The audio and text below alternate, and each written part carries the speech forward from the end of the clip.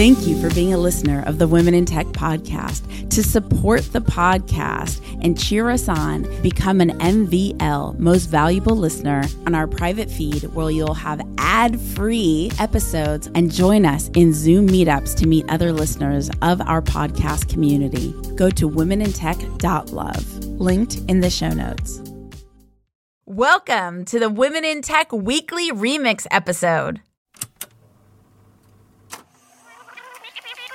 3, 2, 1. My name's Espree Devora, host of the Women in Tech Show. The show means a lot to me. The reason why I wanted to create the Women in Tech Show is I wanted to create a positive piece of content, something where people can listen and say, if she can do it, so can I.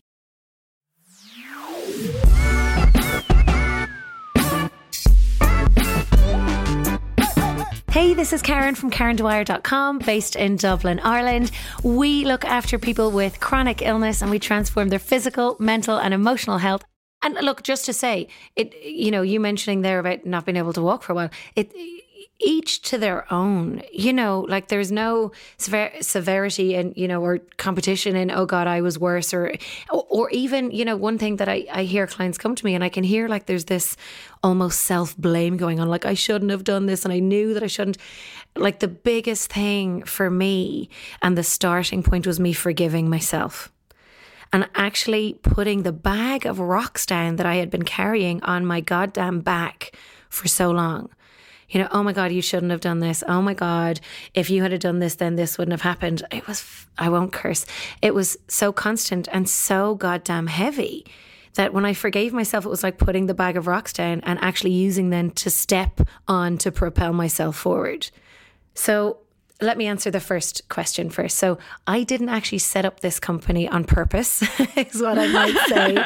So when the company found you. Well, really, though, this is your purpose in the world. You are going to create this company whether you want to or not. Yeah, for sure. So when I got this news from my neurologist, I was like, oh my God, amazing. Because my ex and I moved into my mom's house a while before we broke up to buy a home. And so when he walked out that on Christmas Day, I was then back in my mom's house with 2 kids on benefits, feeling like a rock star, So when I got this news, I was like, oh my God, I'm going back to get a job. I'm going to buy myself a car. I'm going to move out. And that's what I did. I got a job managing a finance company, which I had no business doing, might I tell you. And after a few months of being there, I hated it. And I found myself just helping the people individually with stuff in their personal life and their health, because that's just what I was always drawn to doing. And I ended up going back and studying to be a coach.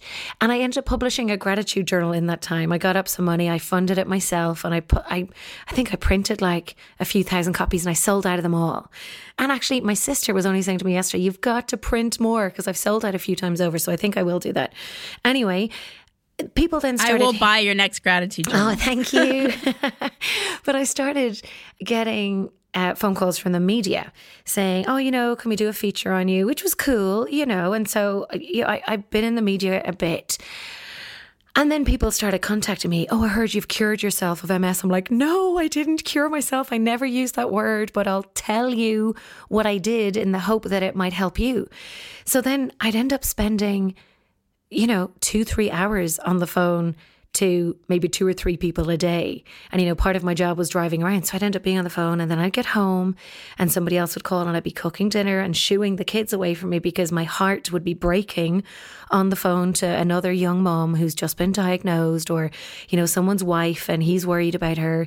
And then I'd wake up in the middle of the night and be like, shit, I forgot to tell them about this. And then I'd be going back through my phone trying to figure out who it was that I spoke to. And was it that person or did I tell them that? So that, okay, I've got to do something here. So I started running classes on Zoom before Zoom was a thing, might I add. Right. And then it turned into more and more people. And then I was like, okay, I better start writing this down because I was just sharing it on the fly.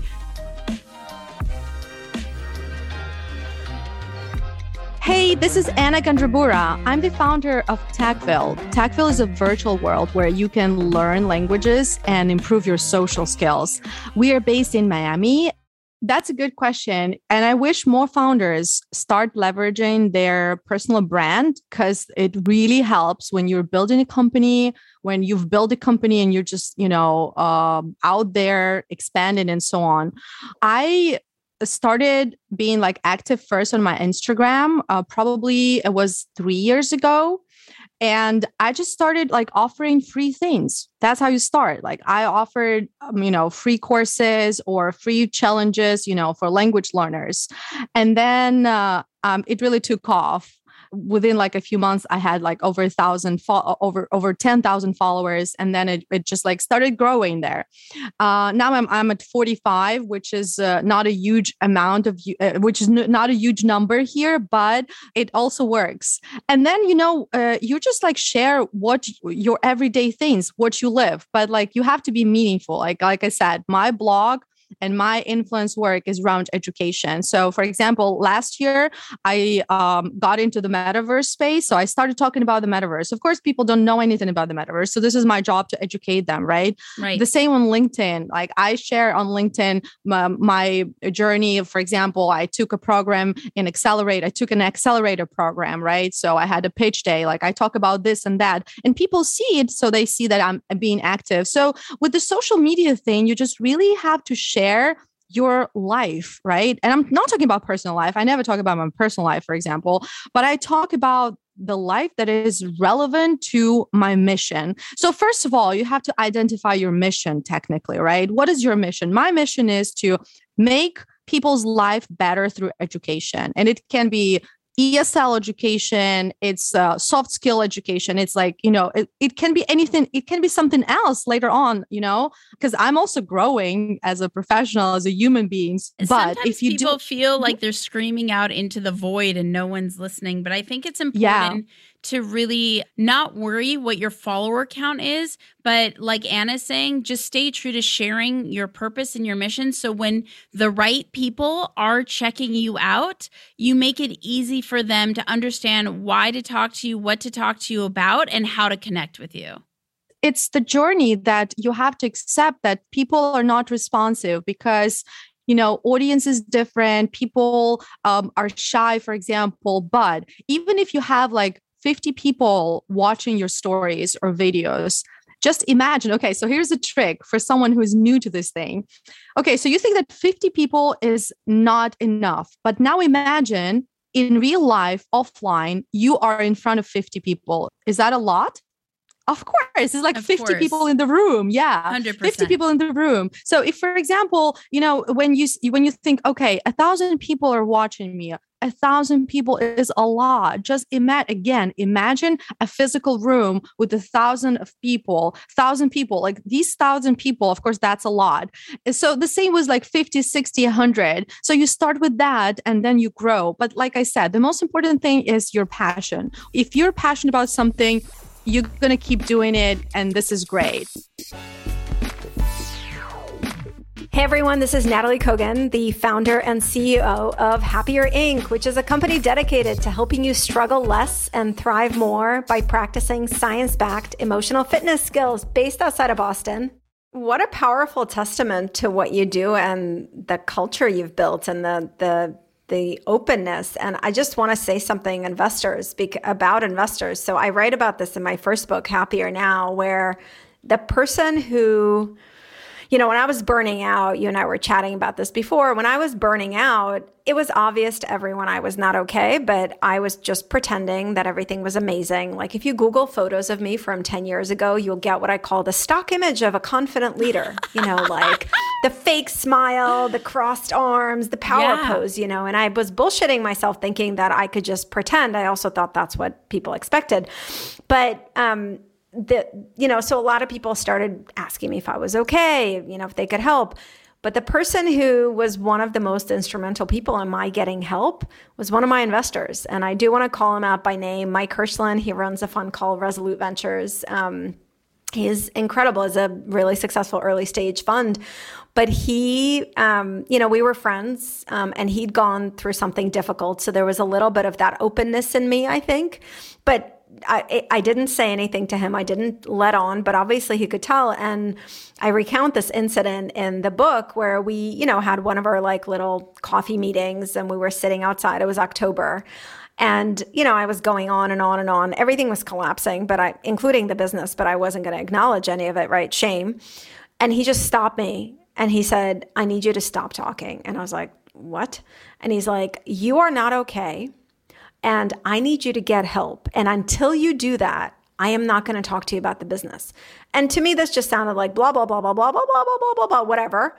But he was really insistent. And you know, he had this position of power because he wasn't just a friend, he was an investor.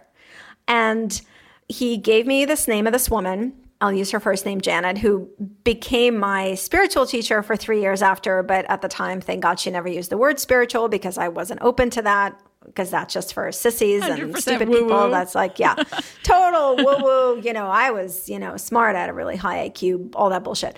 So he gave me her card and he said, you have to go see her before I talk to you again. And I walked away. I was like, this is ridiculous. And for a couple of weeks after, I tried to like, you know, I would ping him and I told myself the story of like, wow, he's being ridiculous, you know, all the self like, and eventually I had to break down and go see this woman. And it kind of began my journey to realize I was really broken and putting my life on hold, telling my investors I had to like, we had to let go of the team. I had to stop, all that kind of stuff. But I do want to, you know, I do want to give Mike this shout out, and because there are these incredible investors who are open and who have these relationships, and I'm forever grateful to him. So I do want to give a shout out. There are investors who are like that. And if you want one, go to Mike Hirschland at Resolute Ventures and tell him I sent you.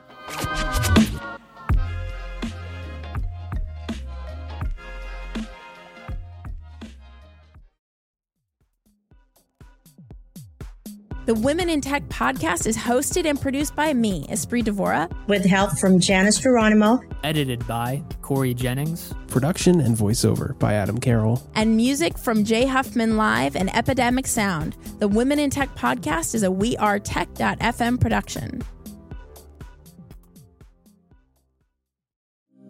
Thank you for being a listener of the Women in Tech podcast. To support the podcast and cheer us on, become an MVL, Most Valuable Listener, go to womenintech.love, linked in the show notes.